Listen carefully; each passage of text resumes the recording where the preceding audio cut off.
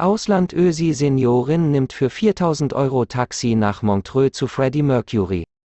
Besucht Freddie Mercury-Statue: Wenn ich danach sterbe, ist mir das wurscht. Schwerkranke Österreicherin, 71, erfüllt sich Lebenswunsch mit 4.000 € Taxifahrt nach Montreux. 4.000 €, ihre Ersparnisse, ließ sich eine kranke österreichische Rentnerin ein Taxi nach Montreux kosten. 2.000 Kilometer zu ihrem Idol, der Rocklegende Freddie Mercury, und zurück. Nach dem unbeschreiblichen Besuch der Bronzestatue sei es ihr wurscht, zu sterben. Die überlebensgroße Bronzestatue zu Ehren der Rocklegende Freddie Mercury in Montreux, VD. Von Carmec in Niederösterreich nach Montreux VD in der Schweiz sind es 1.000 Kilometer. In Carmec, da wohnt die schwer herzkranke österreichische Passionärin Jana Caroline, 71, und in Montreux, da steht eine majestätische 3 Meter Bronzestatue von Freddie Mercury, von 1946 bis 1991, dem legendären Leadsänger der Rockband Queen. Caroline ist ein leidenschaftlicher Mercury-Fan. Ihr Schlafzimmer ist voller Poster von Freddie. Wenn sie aus dem Haus gehe, dann nur in Kleidung, wo Freddie drauf ist, sagte sie dem Online-Portal Mein Bezirk. Jetzt hat sich Caroline einen besonderen Traum erfüllt.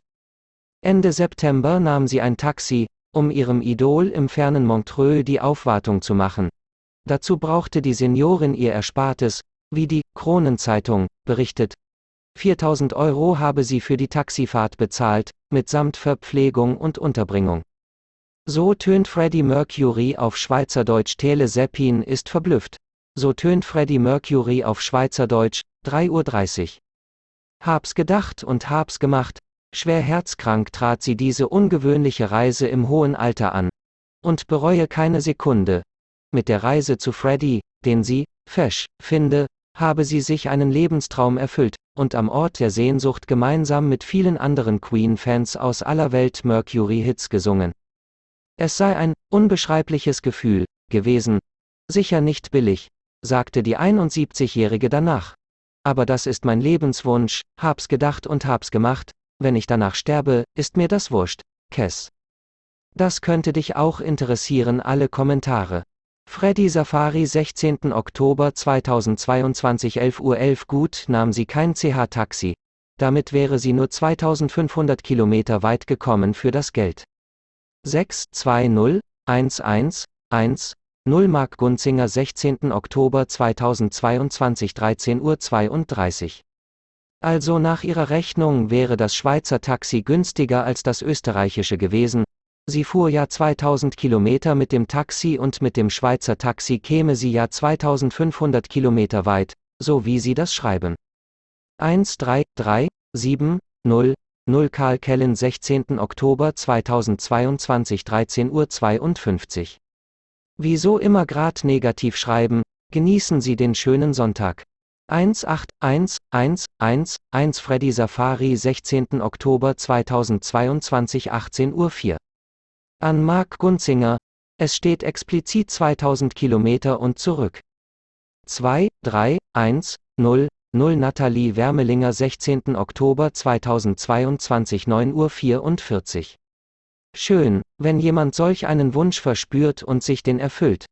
Im wahrsten Sinne, koste was es soll.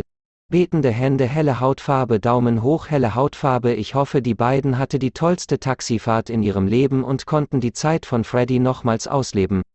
Ich wünsche ihr von Herzen alles Liebe und Gesundheit und vor allem Frieden. Rotes Herztaube. 1002310 Mark Hasler 16. Oktober 2022 9:43 Uhr. Diese schöne Geschichte hätte auch Freddie gefallen.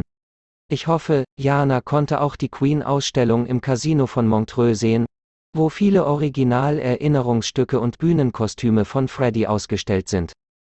79110 Rosemarie Stierli 16. Oktober 2022 9:30 Uhr.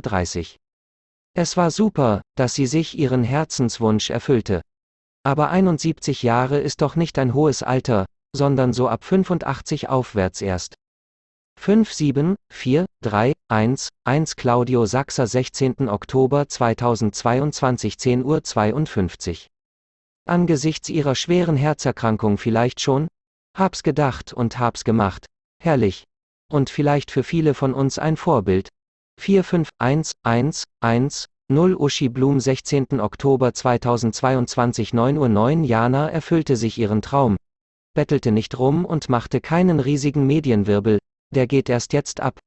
Sie hat es für sich und ihr gutes Gefühl gemacht und niemanden belästigt oder geschädigt. Einfach nur Hochachtung. 11312110